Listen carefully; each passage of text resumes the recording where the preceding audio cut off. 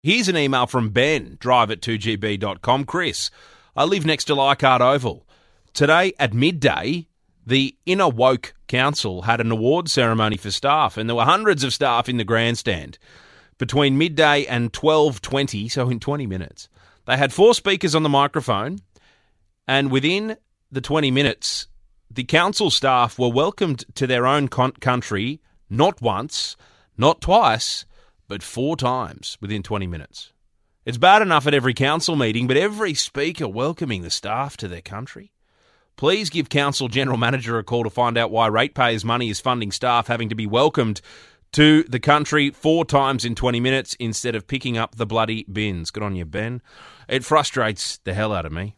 If you want to do a welcome to country, get an Indigenous person to do it once, make sure the setting is appropriate, like the opening of a building, or before a state of origin, or before a grand final, whatever it is.